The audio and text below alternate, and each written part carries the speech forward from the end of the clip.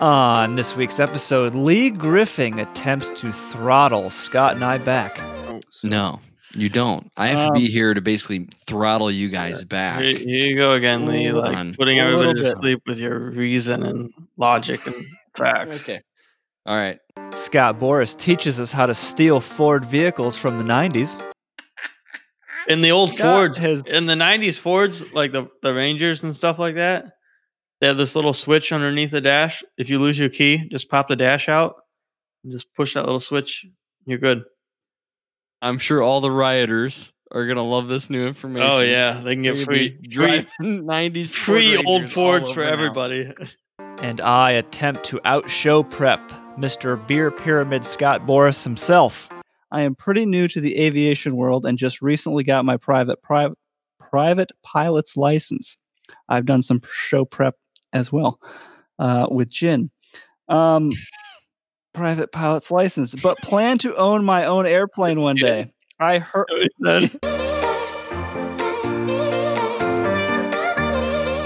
Welcome to this week's episode of the Far Aim Podcast. As per Lee Griffin's request, a few episodes back, we are going to do introductions now. My name is Robert Berger. With us today is Lee Griffin. Now, Lee, you got to say something. It's got to be. Hi. Okay, that was good. That was good. And we have Mr. Beer Pyramid himself, Scott Boras. Scott Boras, say something. What's going on?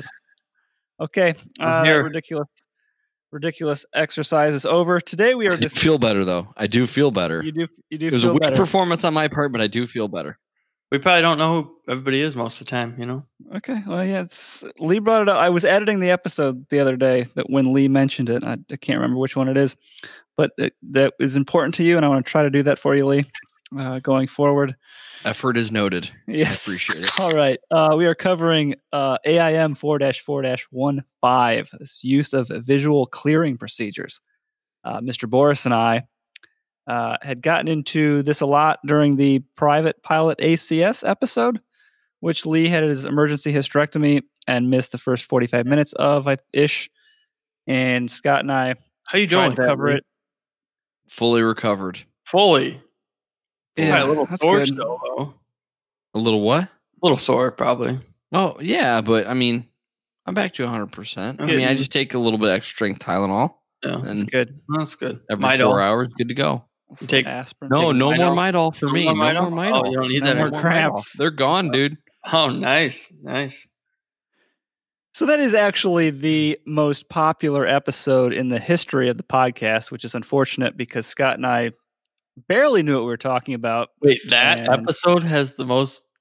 Yes. That was terrible. Skyrocketed to the top, and it's not the most proud episode I put out there. That was terrible. It is. Wow. It is by far. Maybe people just don't like me. Maybe you're better without me.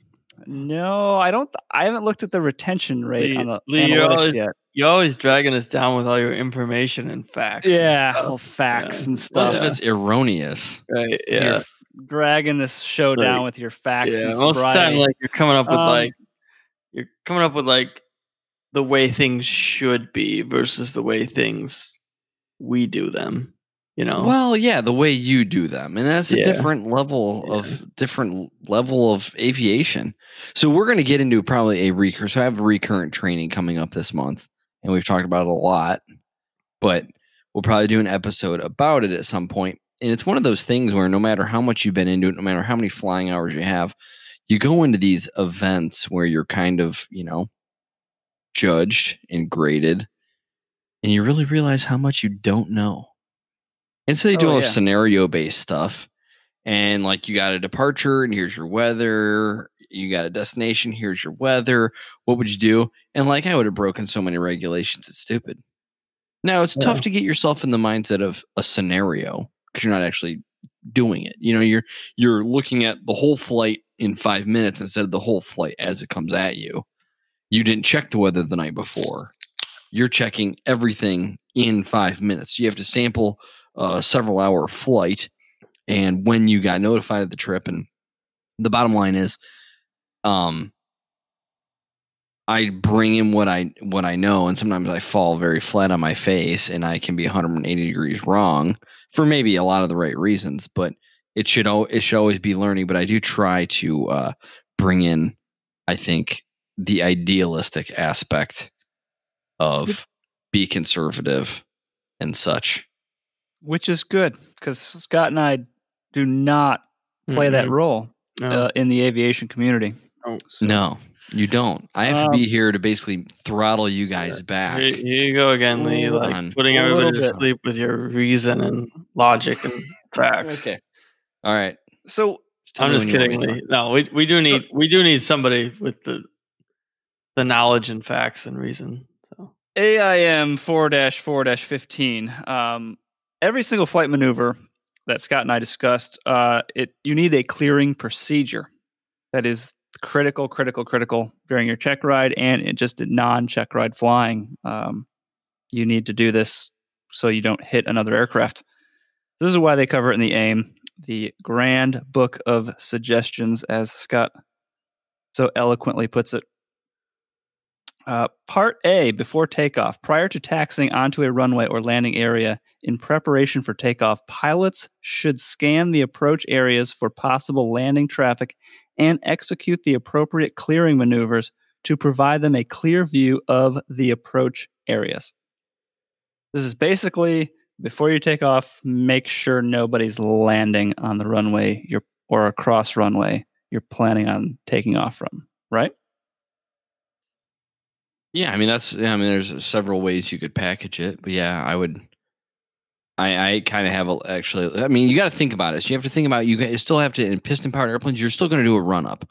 So if you're in a small area and you don't have much real estate really to work with, you're going to have to plan, and it takes a little bit of practice because every airport is a little bit different.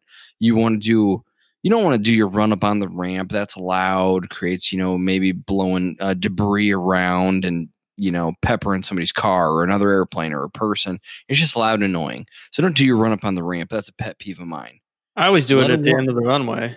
Taxi as out. You should, but that's what I'm saying. It takes a little bit of planning. If you're going to do your run up there, you want to play the wind a little bit. You want to be, when you're doing your run up, you want to be pointed into the wind. So you have the best cooling, all that kind of stuff. And most GA airplanes, cooling is not a super huge consideration. Welcome back. Sometimes it could be, but you want to be pointed into the wind for your run up. Be cognizant of what's behind you. So you could be, if it's a busy airport, you may have another airplane behind you while you're doing your run up. Well, you don't want to blast them either. So you kind of need to play the wind. Whatever's the most important factor. The aircraft behind you, like just decency. Don't be beating the hell out of them by doing your run up in front of them. But you don't want to be pointed like weird to the wind if it's really windy, and the cooling of the engine. So you got to play those couple factors. And then you also need to be in a position, if you don't have much real estate, where you can see landing traffic. Because as we've talked about before, you go to take off, you make your, Cessna so-and-so, departing runway 29 or something to that effect. You're announcing to other aircraft that are on the right frequency and they have a radio to begin with. Well, what if they don't have a radio at all? Like a J3 Cubs coming in to land. They're not going to hear you. They're going to hope that you're looking. You've cleared the final approach path for them to land. You've visually cleared it. You've looked to make sure before you take the runway and not just relied solely on that radio. So that's my thing. You need to be in a position. If you're high wing, you have to think about it a little bit more. If you're low wing, you got a little bit more latitude, and maybe everything I just said isn't that big of a consideration because you have nothing impeding your view. But the token airplane of the podcast being a Cessna 150 high wing, it obscures a lot of your view. You got to plan it out when you're approaching the end of the runway. Yeah, you try to set up so that you can see. The main thing I look for, which I think is good advice, maybe you'll disagree. You want to see airplanes on final, and if you can, even base. Totally. The legs. Yeah. See as much as you can, really. Look in that direction. Look straight out of the runway, and then, towards base. And I would. And final, or base and. But that can be challenging, right? If it's a really windy day, and you're trying to play the wind, So you're not beating the hell out of something behind you or beating the hell out of the airplane. I usually give it kind of a turn, just turn the plane a little bit back and forth as you're getting ready to do it, so you can see in that direction. Kind of a sweep, Yeah, give a little sweep. Yeah, I guess until you turn into the wind. I guess maybe that warrants, since this is a good technique you guys are talking. I think I know what you guys are talking about. I mean, is there a way you could maybe walk through the steps of this sweep, like what you're actually doing with the airplane, with the brakes, with the power? Well, okay. So if I'm coming up towards the end of the runway to the point where I'm getting ready to do a run up, I'll give a little left rudder, then give a little more right rudder back, turn it to the left a little bit, to the back, to the right, and just kind of look. I'm in a 150, so I got pretty good visual, I could see pretty well in all directions as long as I turn the plane a little bit here and there. So if you were to put it into degrees of nose movement, like, are you going like 15 degrees to the left and then 30 degrees back to the right to do this sweep? Probably. Yeah, I mean, yeah, roughly. Yeah. Roughly. And so this is before you do your run up or after you do your run up, trying to take the runway? Before. And then so after the run up, doing for you? If I can't see, what's it doing for you before the run up? Okay, I'm talking about runways that don't. Runways I'm talking about don't have like a turnaround at the end, so I'm kind of on the runway while I'm doing the run up.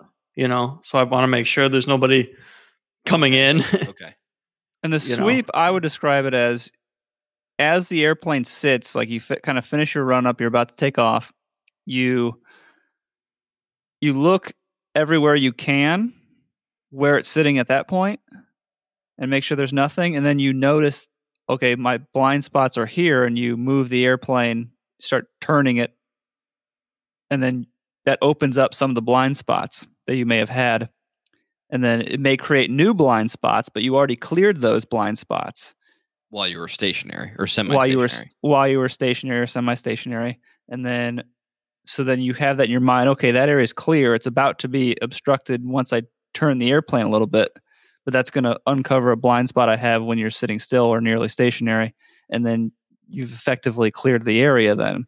Even though you can't see every single spot at the exact same time, you've done a kind of a sweep scan of that final and base leg area of where people might be coming in. And if there's multiple crossing runways, the finals and bases of the other runways, that might be a conflict as well if people aren't using the same runway as you. Yeah. So, I mean, that's the best way to do it. I mean, so you have a little, so I would just say one word of caution maybe is if you're in certain airplanes in the 150, it's easy to do because it kind of has a weaker nose gear to rudder linkage. You want to have some forward movement. You can kind of crank on those a little bit while they're stationary, even so that as soon as you're moving at all, you're turning. And some airplanes that have a stronger, that can be tough on the nose gear linkage and cables and stuff like that. 150's got a bit of a delay. Yeah, it's like spring loaded. Yeah, that's what I'm trying to describe. But if you're like in a Piper Warrior, pretty weak spring, you don't want to jam on a rudder pedal before you're moving. That you just don't want to do that because you're stressing everything out. In a 150, you can do that. And in a 172, you can do that. 182, I don't know, but I assume you probably can. But in most Pipers, they have a very stiff connection. So if you're doing the sweep, which is a great technique to clear the area before you're taking the runway for departure, just have a little bit of forward movement. As soon as you have any forward movement at all, you can press on that pedal basically as hard as you want. And your instructor will tell you if it's too much. But the only other question I wanted to ask is, where at would you guys then make your departure call? Do you have any, because that's a backstop for a lot of pilots. They rely almost too much on that radio call to bail them out of trouble.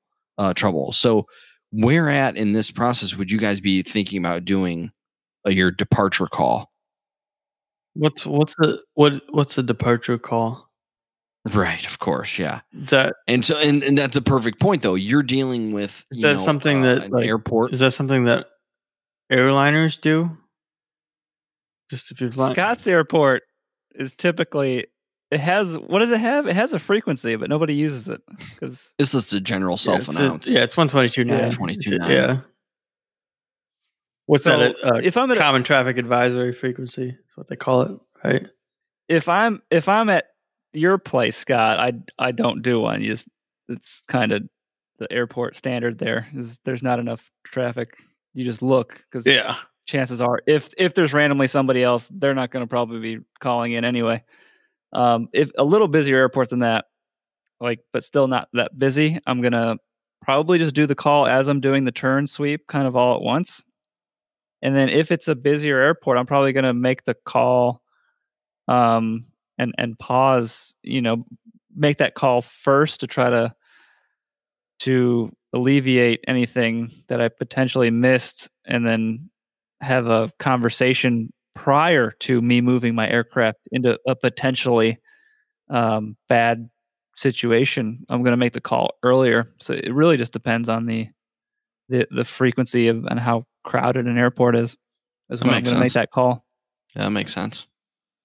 And then obviously if it's towered, you're just dealing with the traffic, the tower. So you're talking with them. Yeah, which is still, even though it's controlled airspace and they're saying, hey, you're clear to land, you're clear for takeoff, it's never a bad idea to still do your clearing stuff. Still do it for sure. Oh, yeah. I do. You never know who's having a bad day, who missed what. I do it.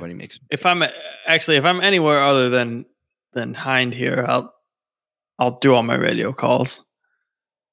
But yeah, that's the only airport I don't do it at. Yeah. Every other airport, even here, you probably should. It's just I'm just so. I do. I always do them there.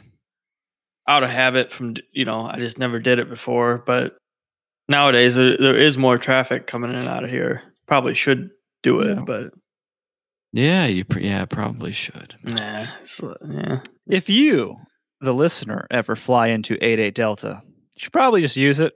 Don't be like Scott and I. But don't use proper terminology. Just say you're coming in. Just be like, hey, east or west. Yeah, just say, hey, Hind Field, coming in. Look out. Coming into the east. Say what color your plane is. Be like, I'm in a red plane. Most people don't even know what the runway numbers are. Yeah. No, they don't. Yeah. It's just grass. Say, I'm landing to the east. Look out. Geronimo, come in. That's what I'll do. Clear the way. Come in there.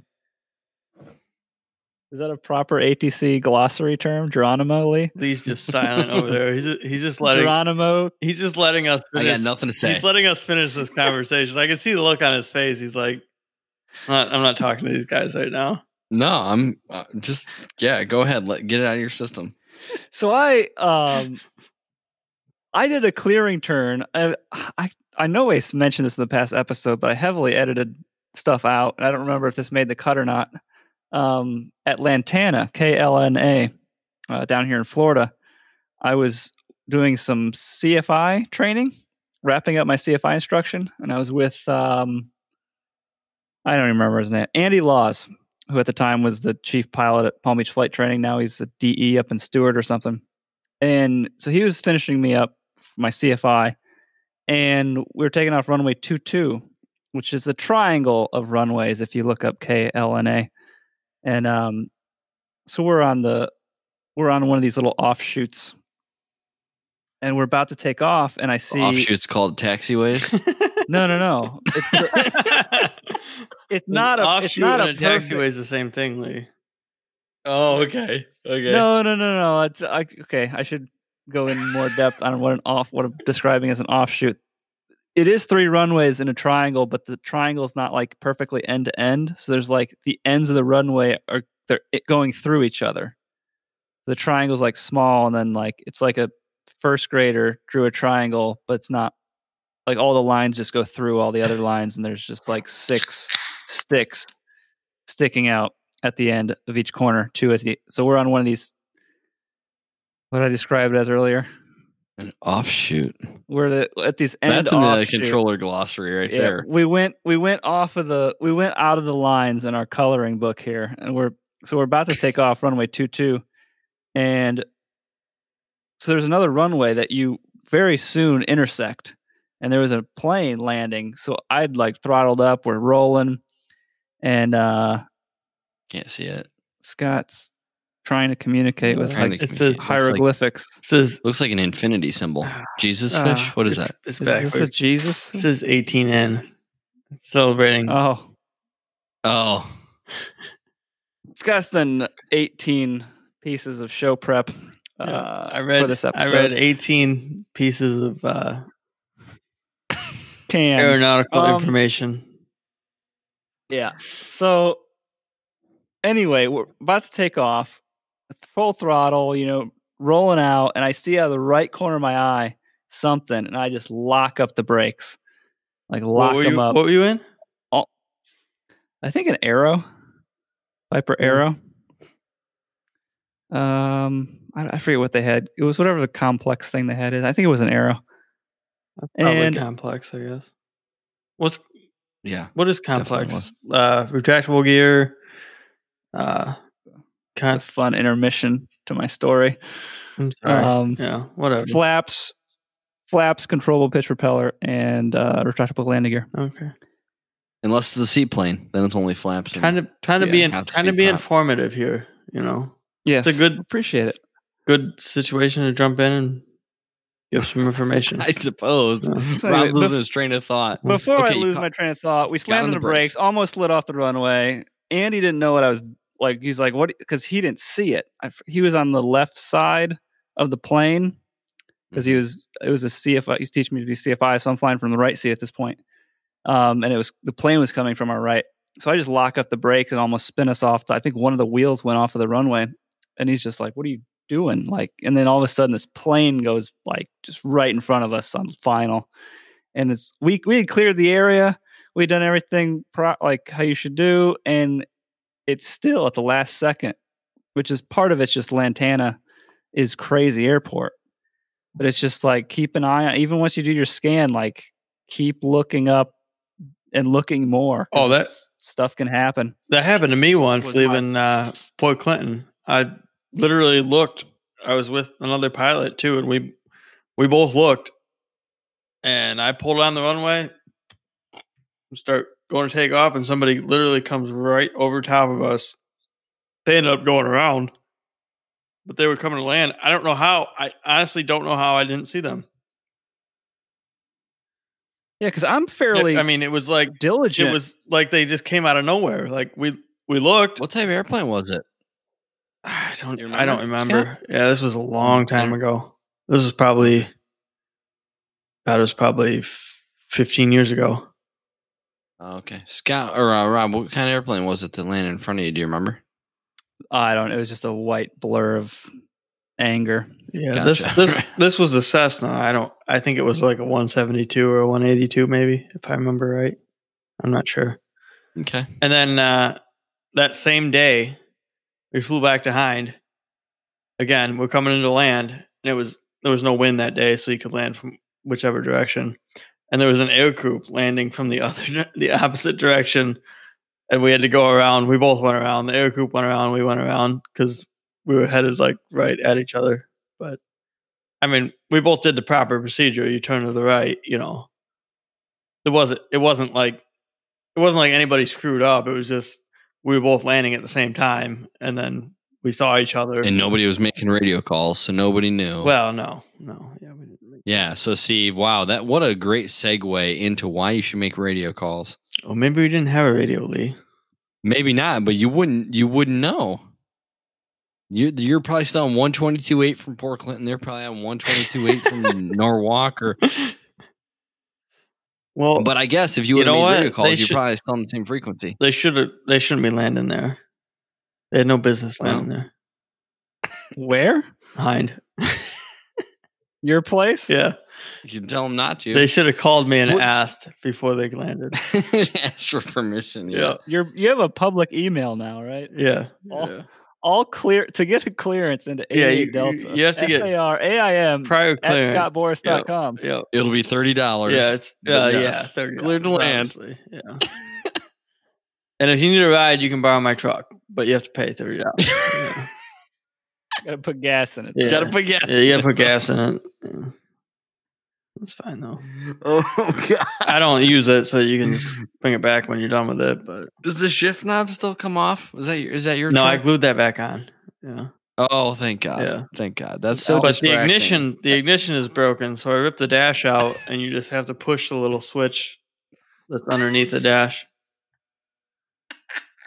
In the old Fords, in the 90s Fords, like the Rangers and stuff like that, they have this little switch underneath the dash. If you lose your key, just pop the dash out and just push that little switch. You're good. I'm sure all the rioters are gonna love this new information. Oh yeah, they can get free 90s free Ford old Rangers Fords all for over now. everybody. Oh, love it. Yeah. But you bring up a good point though, Rob. It's like how you didn't see it come, the airplane coming. It blows my mind. Yeah, we didn't. So we see have it. Yeah. TCAS. We have TCAS in the airplane. So we can see, I mean, all the time. You know, like, yeah, ADSB is there sometimes. Maybe it's not, like with people using ForeFlight. TCAS is always there. If you have a transponder, we see you. If it has just mode A and no mode C, so no altitude reporting, we just see the target. We see you moving around. We can't tell where you are in relationship to us because there's no altitude reporting.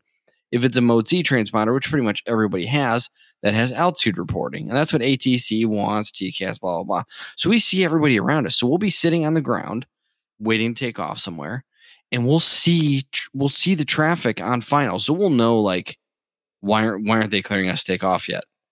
Because, and it's like, oh yeah, it looks TCAS. It's like, oh yeah, there's 2 airplanes out on final. They're not going to let us go. You just look at their altitudes and you can kind of, it's hard to tell the distance they are on final, but judging by their altitude, you can typically like do the 3-to-1 rule and know about how long a final they're on. Anyways, you can see them on TCAS and see what relationship they are into you. And you'll look out on final and you still can't see them. Like, I know they're there. I know about how far out they are. So I know I know how high they are. So I know exactly kind of where my eyes should be looking. It still takes a while to see them. And we're talking mostly big airplanes I'm looking for. 737s, others, citations, business jets, stuff like that. So for like a little, like a 172 or something like a Cirrus that's kind of aerodynamic and kind of got a lower profile, like if you're looking kind of straight onto a Cirrus, and everything's white and gray. All airplanes are white and gray, blends in with every form of, sky phenomenon up there. It's easy to not see airplanes. It's slick. It's like boats painted blue out here in the ocean with a popular color. Can't see them. Yeah. Why? It doesn't make sense, but. Yep. Viking shimmering blue. Part B, climbs and descents. During climbs and descents in flight conditions which permit visual direction of other aircraft, pilots should execute gentle banks left and right at a frequency which permits continuous visual scanning of the airspace about them. This is basically climbs and descents. This is basically covering, you increase your likelihood of conflict if you're climbing or descending. Maybe. Just because if you're going cruising at the same altitude, and other airplanes cruising at the same altitude, you've got to be on a collision course for anything to be a factor. But if one is climbing and the others or descending, or you're descending or climbing into somebody, then it puts 3 dimensions in it, is what I'm getting at. Where airplanes not climbing or descending are in 2 dimensions, and it's less likely to have conflict in 2 dimensions than in 3 dimensions. Is that a fair assessment? Or yeah, I think you sold me. I think you sold me on that. I just made it up just now, so. And I would say that was a stellar job. Sounds all right. I'll leave it in then. I will. I'll roll with that, and I will insert that into my future teaching of other people. It's amazing what some good show prep will do. Good. It may have something to do with the fact you are creating weird blind spots because of where your trajectory is too. That might play a part in it. because now you're going down. So like, let's say you're descending. Well, you can't see through the instrument panel, through the engine. So if you're looking at your trajectory where you're going, you got a huge blind spot out in front of you, which is, the engine and the cowling and all that good stuff. So that would probably be another reason to really clear. Yeah, climbing, you're going to obstruct the view in front of you because your cowling comes up and you're blocking in like a single engine airplane. And then particularly Cessna, when you're climbing, you have the wings above you. So that's another obstruction. You are now going into airspace and you don't have full view above you. And then with Piper on descents, you have the wing below you and you're descending in and you have that whole section of wing where you just see wing. If something's under your wing, you don't see it because it's a low wing. Is another consideration. Yeah, that's pretty much what I was saying. You didn't have to really go on a bashing Piper tangent there. I did pick up on that. If anything, I bashed Cessna because it's as you should, but why you still got a problem with Cessna? Why you still got a problem with Cessna? All my favorite airplanes are high wing, but I'm just saying. Okay. All right, part C: straight and level. Sustained periods of straight and level flight in conditions which permit visual detection of other traffic should be broken at intervals with appropriate clearing procedures to provide effective visual scanning. Yeah, who's doing this? I'm going straight and level on a cross country. Let me bust out a little turn here to make sure I'm not going to hit anybody. Yeah, no. I'm just looking. Well, they may not be. If I'm doing any form of clearing turn, it's because I can't hold heading very well. That's not the only.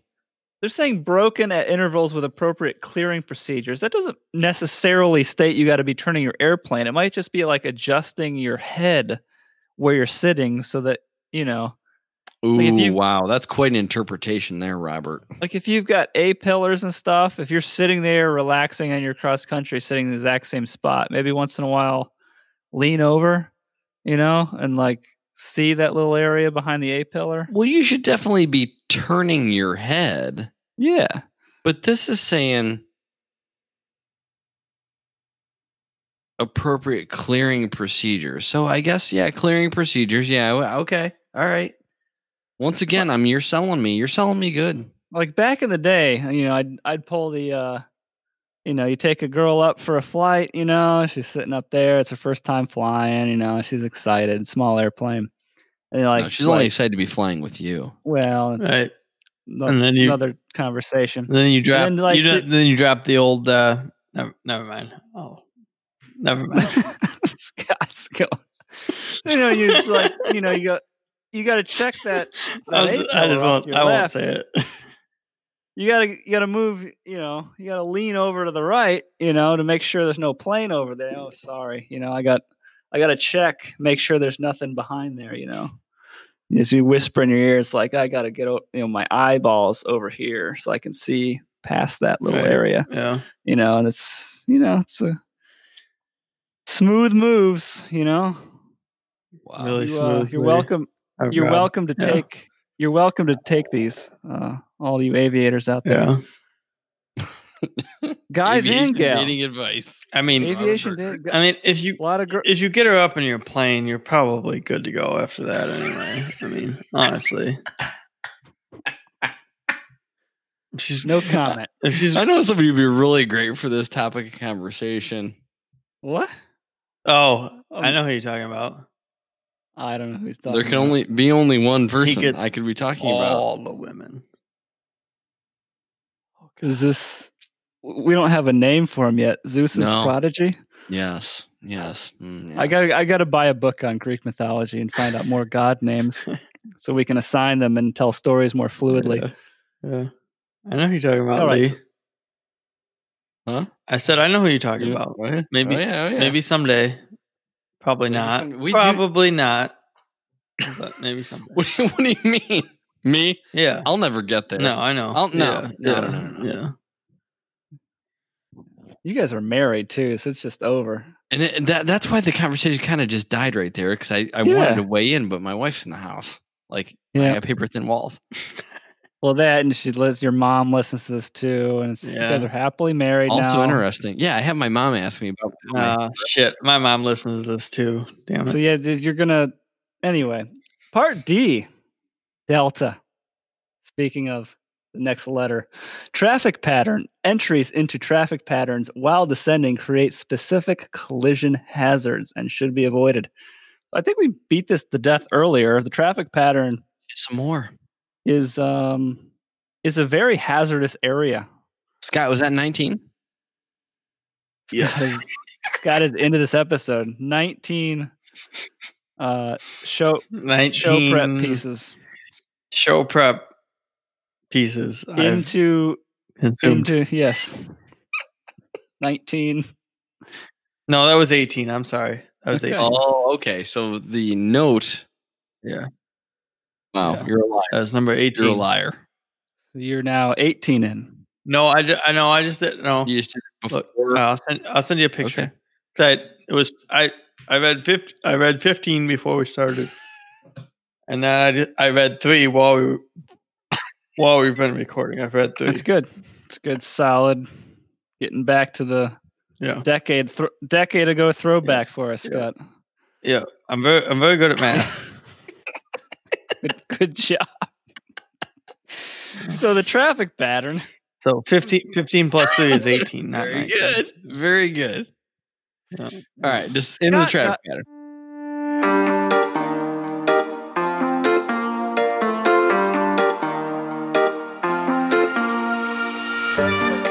Welcome back to the show. We got incredibly sidetracked to the point I don't even remember where we are, which happens a lot on the show. We get into topics we would love to share, but we just can't for many, many reasons. So I end up editing all that out. I don't know where I'm going to have to cut it out. And the reason I'm mentioning this is we are going to, at some point, go live. Probably for 2021. Not probably. This should be episode 40, unless someone's audio gets screwed up and we X this. So it's 10 more episodes in 2020. And then we're going to go in some way, shape, or form a live component of the show. And if you want to be involved with that, because we pre-record these, so we'll be going live in 2020, even though it's for 2021. Just go to robertberger.com/live. As of this recording, there's nothing there, but I will be sure to set something up there where you can basically put in your email and get an email notification. I'll let you know as it progresses how we are going to do all that. So yeah, or just go to robertberger.com and I'll put live at the top and menu or something. Click on the live button. BERGER, the German way, not the sandwich way. Anyway, back to the episode that we are trying to cover. Part E, part Echo, traffic at VOR. We didn't even talk about D at all. I thought we already covered D. No, we never. That's where we started, I think, off on the tangent. Okay, so we'll start at D. Traffic pattern. Entries into traffic patterns while descending create specific collision hazards and should be avoided. You had pertinent information about this? We beat this horse dead, I think, at the beginning about my Lantana experience and all that. Scott not doing any radio calls at his airport. Well, they're just specifically just saying while descending. And I do want to make the point. Go ahead, Scott. Feel free. If your family owns the airport, you don't have to do radio calls, right? Is that in the FARs? I think that's in the FARs. Don't need a pilot's license. Don't need to make radio calls. No, it's all because it doesn't matter. It's yours. If there's an incident or an accident, it's clearly not your fault. All right. Yeah. So, anyways, don't enter the traffic pattern descending, climbing. You should be established at traffic pattern altitude, which we've referenced before. That's what Rob's alluding to. We've beat a dead horse. Be at traffic pattern altitude when you're entering the traffic pattern. That's your best case for collision avoidance. That's all I want to say. And we have beat it, but I mean, just tying, I guess, everything together.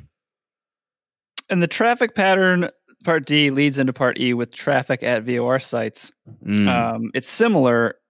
All operators should emphasize the need for sustained vigilance in the vicinity of VORs and airway intersections due to the convergence of traffic. You could say the same thing about traffic patterns. The reason there's a bunch of issues in an airport traffic pattern is the same reason They're probably less in today's GPS day and age than in the past, but still some issue, and you should pay attention to it, where you have a bunch of airplanes converging around a specific point, airport, or more so in the past, still a little bit today, the VOR. It's more likely a collision happens, so you got to be extra vigilant. Is that would you agree in that assessment that it is less pertinent today than it used to be, as far as risk around VORs? Man, I don't know. I mean, probably in whole, but I mean, in the training environment, you go to somewhere like, down in Florida, there's so much flight training happening, and yeah, it's still a box you need to check. So I imagine at like a busy flight school, you're still going out and doing holds over VOR and stuff, but I'm sure in all, it is probably less than back in the past. Yeah, back when we were all doing our instrument ratings, I'm sure it's much less than that. Most of that's GPS now. Yeah, but you still have to demonstrate holds and your ability to, I mean, we still have to do that. But there's not even in our stuff. There's not anybody in real life using it. Well, Is anybody in real life still we're talking about the training environment. Well, I understand that. Well, yeah, but that's you're not going to have to deal with pilots in real life using that. If you're training, that is basically the same potential for collisions. Well, right, but if you're coming in somewhere, are you using a VOR? Well, it depends on what you mean. If you're coming in somewhere, am I using a VOR? When's the last time you used a VOR? Oh my God, there's so much to this. You don't even really know what you're asking. So like, I mean, I'm going to use a VOR like tomorrow. I mean, I use a VOR multiple times on every single flight. Yes, I'm using its latitude longitude lines. I'm not actually tuning into it frequency wise. You see what I'm saying? It's a can of worms when like I would call that green needles. I'm not navigating that VOR green needles, which is a whole nother can of worms. But yeah, we use VORs a lot to answer your question. And flight training for sure does. We'll move on to keep this episode concise. I did write in my notebook next to my laptop here for episode ideas. Is the VOR dead as a future episode idea? Well, Scott's saying yes, and we can do that episode right now. Scott says it's dead. Yeah, I'm saying it's not. We'll move on and continue on and wrap this up. Keep this. We're trying to do concise episodes. Again, feedback on the episode length. We're still. Wasn't this supposed to be a short episode? I was shooting for 45 minutes. We're going a little over now. Well, yeah, I need to go to bed. Whoa, we got reviews to read and stuff. Hold on, Scott. Yeah, Scott. All right. Well, 10 minutes. So, no, slap yourself. It's gonna be more than 10. Caffeine pill, buddy. I already took enough. We gotta wrap this up. I don't have caffeine pills, but I have my wife's running recovery drink. Yeah, that has caffeine in it. Down that baby. I already have. This leads into training operations. Operations of pilot training programs are urged to adopt the following practices. 1. Pilots undergoing flight instruction at all levels should be requested to verbalize clearing procedures, call out clear left, right, above, or below to instill and sustain the habit of vigilance during maneuvering. And part 2, high-wing airplane momentarily raise the wing in the direction of the intended turn and look. Low-wing airplane momentarily lower the wing in the direction of indicated or intended turn and look. And then 4, appropriate clearing procedures should precede the execution of all turns, including chandelles, lazy eights, stalls, slow flights, climbs, straight levels, spins, and other combination maneuvers. That wraps up the whole section of the egg. That's the aim. Basically, we covered the high wing, low wing earlier, and then all the maneuvers. That's it. You check. You just look for other traffic. That's the main shtick that we're trying to drive to. Yep. This is the aviation equivalent of like looking both ways before you cross a road. I mean, that's really all it is. If you boil right down to it, yeah, that's what it is. All right. since Scott is literally falling asleep on his desk right now, which when we go live, it's going to be great because you can watch Scott in real time. Well, it's like in real time. It's literally 10:35. Oh, I got 10:36 I mean, I feel like on my Mac. 10:36 just switched. Yep, I agree. It just switched. It just switched. But I feel like any normal person will understand that 10:36 is all right. Time to go to bed. Well, let's see. Again, we'll touch on it again as we wrap this. We'll close the episode now, Scott. So hang in there. Okay, closing. We can another 5 minutes wrap up max. RobertBurger.com live for at some point we are going to do live. In which case, the teaser. You can watch Scott fall asleep at the end of the episodes live on his desk and drool. Does happen. Yeah. I don't drool. And you can watch it all in 420p. See, that's fake. Like you were legit news until the end there, and then you turned CNN. 480p. I think that's pretty accurate. Scott, yeah, I said 420. You can experience Scott's high resolution internet. The fastest internet is available. It's great. Scott's home. Yeah. Scott does have the fastest internet available at his home. I do. It's very high speed. Yes. So very advanced. It's not available to the public yet, so don't try to get it yourself. But it's going to be quite the experience when we do go live at some point. 10 episodes from now. I just want to. I have an excuse for tonight. Hold on, I'll find it. Oh God. Now, Scott, remember when we're live, there's stuff like this episode. I had to edit out like 30 minutes of stuff you brought up, which is great conversation, but stuff that just cannot be said. Not right now. In a few years, maybe. Yes. Scott, at 3:29 p.m. Scott, the show is dependent on your drunkenness for engagement tonight. Yes, I did send you that, and you delivered. You did. Yes, you did. 19 pieces of show prep. I'm literally reading a text from the boss. 3:29 p.m. Robert Burger, Scott, the show is dependent on your drunkenness for engagement tonight.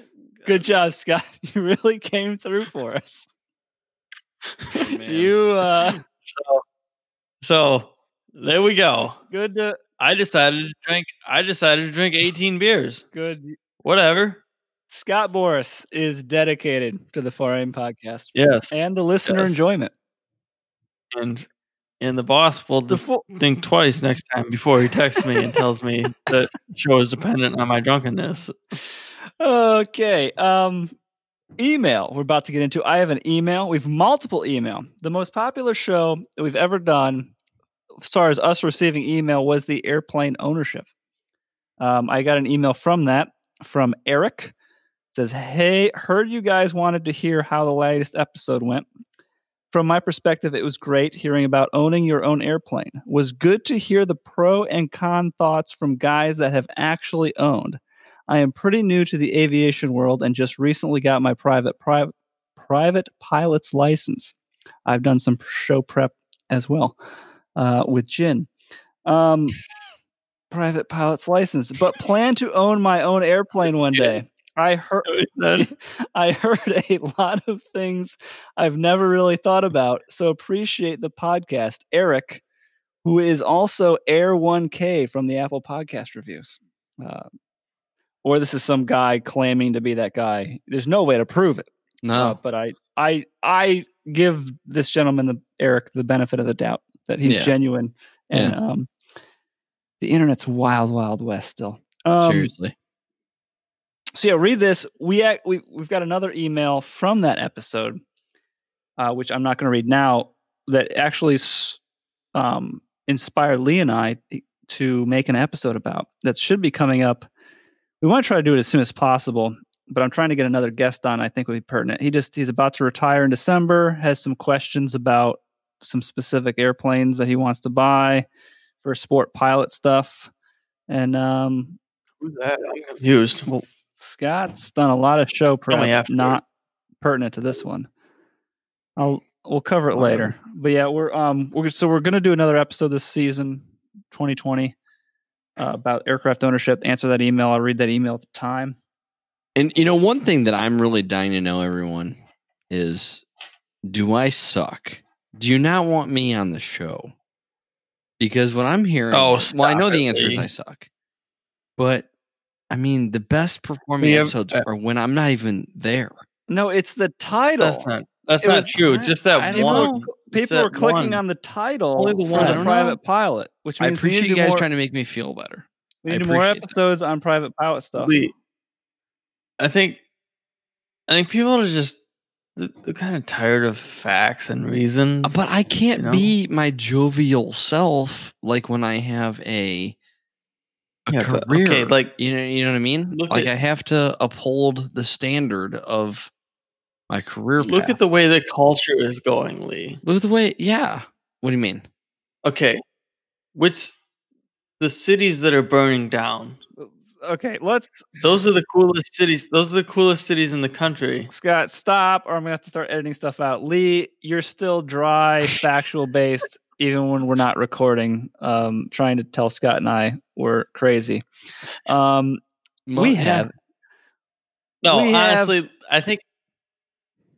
I think we make a good dynamic. I'm way too drunk tonight. I'll admit, and most of the time I am too drunk. But I feel like Rob kind of keeps the show. Obviously, he's the center that keeps the show going and stable and in the right direction. I'm the jackass that says stupid shit, but keeps people entertained. And Lee, we have to have somebody that has the voice of reason, that has the knowledge and the actual information that's pertinent to what we're talking about. And that's you. I wouldn't disagree. Maybe. I think that sums it up. Maybe. And I just don't want to let everybody down. I don't. You're not letting anybody down. Somebody's got to be the informative. I'm going to read a review here, Lee. And when I say his username, it's a cop out trying to suck up to you. 5 stars, great stuff, awesome podcast. Student pilot here, getting ready for my flight exam. Love listening to you guys. Funny and very informative. Okay, we got Scott funny, Lee very informative. Would be cool if you do an episode on flight planning cross country, XC flying sometime. Keep up the good work. Piper Flyer 68 from the United States. My man. Clearly, Piper Flyer is a hat tilt to Lee. Scott and I are more Cessna leaning. It must be. And Lee loves the Piper. But yeah, thank you, Mr. Piper Flyer 68. Sir. Yes, sir. I would love to do an episode about the cross country. I'm libertarian, so I don't have any problem with Piper Flyers.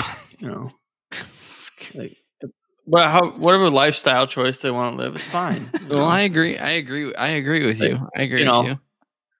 Like I'm not necessarily okay with that lifestyle, but if that's the choice they want to make, that's fine. What about like a Meridian or like a Malibu? Yeah, I mean, as a libertarian, I accept that. Okay. It's not about.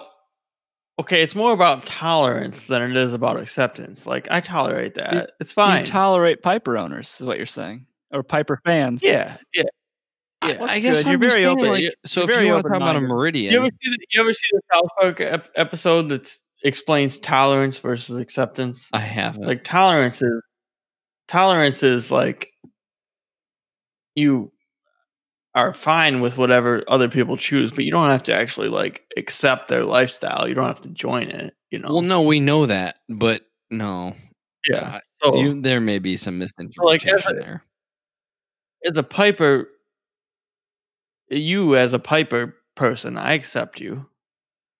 I accept you tolerate. I tolerate you. Yeah. Scott's done a lot of show prep, everyone. I mean, he's really. I've done 19 show prep. 19 show prep Scott's done.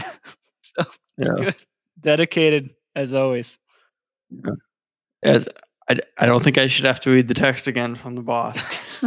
But I'm just literally followed instructions. All right, I literally followed instructions. Scott is the host of the month of the Far Aim podcast.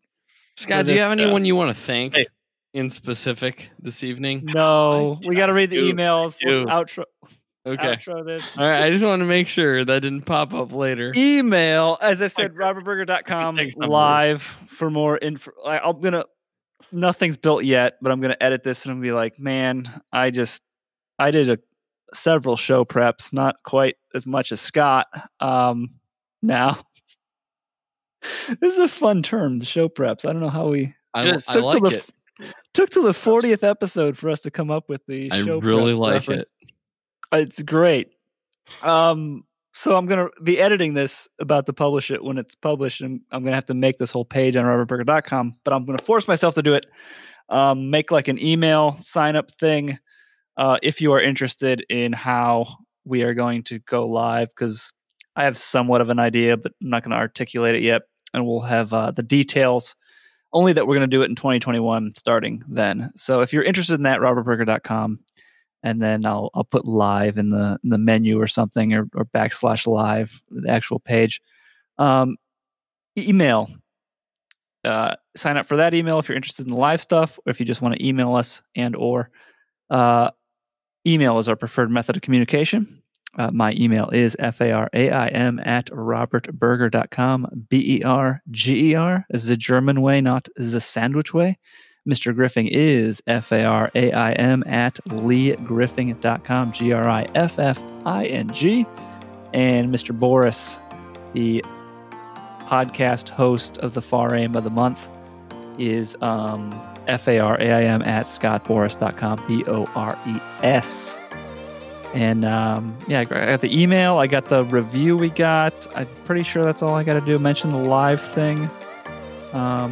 Thank you for listening. Yeah, thank Lee's you so probably much. Scott. We appreciate that. Okay. We do want feedback. Thank you. We appreciate all countries. So not just the United States. We love the United States the most, but there are other countries like China. So thank you, Xi Jinping. Yes. We are currently banned from China. And I just want to thank Xi Jinping.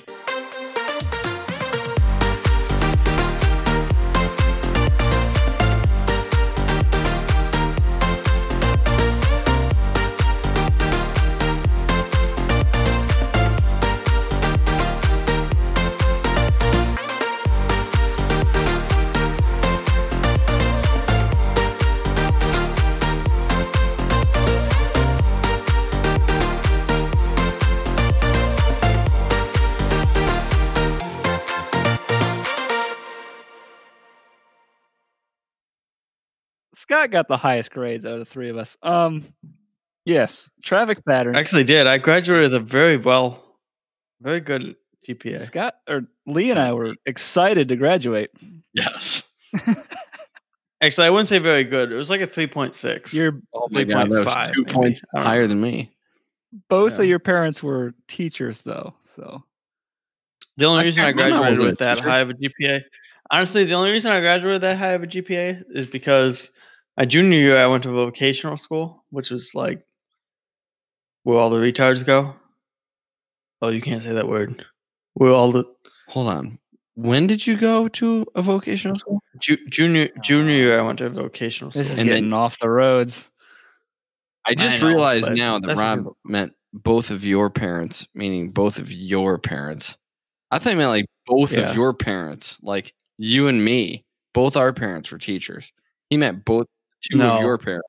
Yeah, my parents are both teachers. That makes sense. That was wow. Yeah. Junior year, I went to a vocational school, which if you don't get straight A's at this particular school, you're retarded. So I got straight A's. And then senior year, my brother's girlfriend was like, I'm smarter than you. And I'm like, I could get higher grades than you if I wanted to. I just don't try. And she was like, want to want to bet? Or we didn't bet money, but she's like, no, you can't, or whatever. And I'm like, I guarantee you I can get a higher grade than you if I actually try. And so we did, because we were in like all the same classes together. And I ended up with like, I don't know. I didn't get straight A's, but I got like a couple B's or something. But I got a higher GPA than she did. Oh, I don't doubt that. So I won. I knew but that's the only reason I graduated with a good GPA, because of Ehovi and my brother Nikki. Well, Rob, you know Nikki. Yes. I met Nikki back in the day. You probably did. Barely. I think she tried to buy something at your airport. That's a story for another day. Yeah. She's trying to. I don't know. I forgot about that story. She tried to buy something that at your family's business. I don't remember what it was. I don't remember what it is either, though. For real. I don't. No, Lee literally wasn't there. This is a prank that you and I did, Scott. Lee was literally not there. So there's no reason why Lee should remember this. Yeah. We had a mechanic. Yeah. We told him what was going on. He thought it was hilarious. She was in need for something, and she was in need for a product that at the time was more illegal in the United States than it is now. It's quite popular in Colorado. She said, how much can you get us? And I believe my response was, we work at an airport. How much do you want? So Scott basically pretended like we had all these connections, which is totally false, because Scott and I have we didn't have any connections. Yeah. You guys may have had more connections than you thought.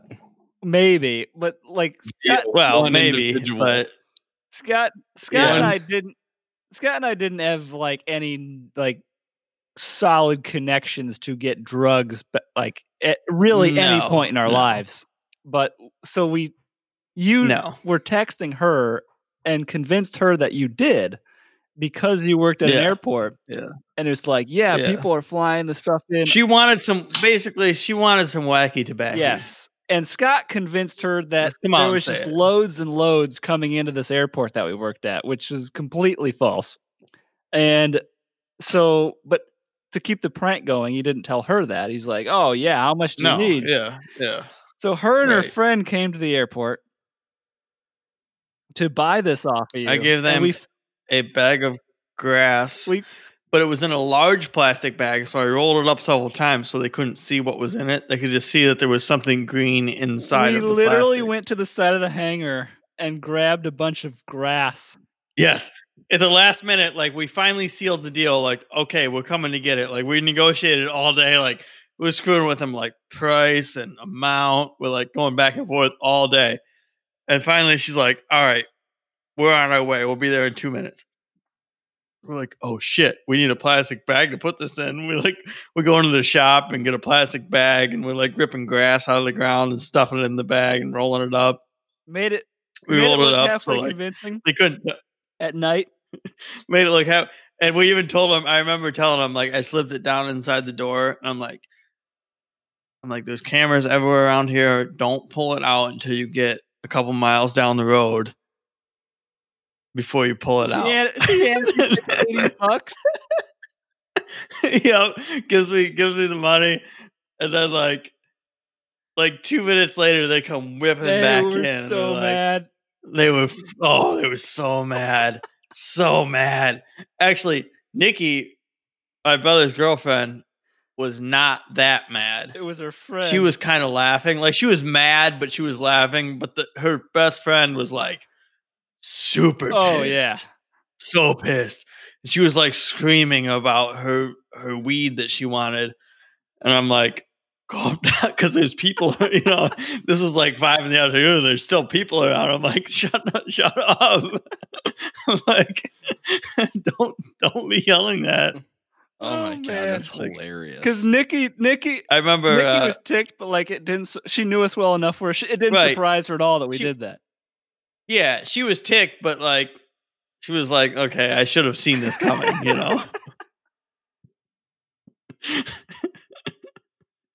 That's the thing. When you guys are doing pranks, you guys commit pretty well. Oh yeah, that took a good 8 hours to seal that deal. We've done some epic stuff because we literally knew nothing about marijuana. You were Googling it on your phone. This is like back when Yeah, we were Googling it on my phone, and then I had to ask somebody that we know, a friend of ours that used to smoke it. We were texting him like, if you were gonna buy weed, like what would you say?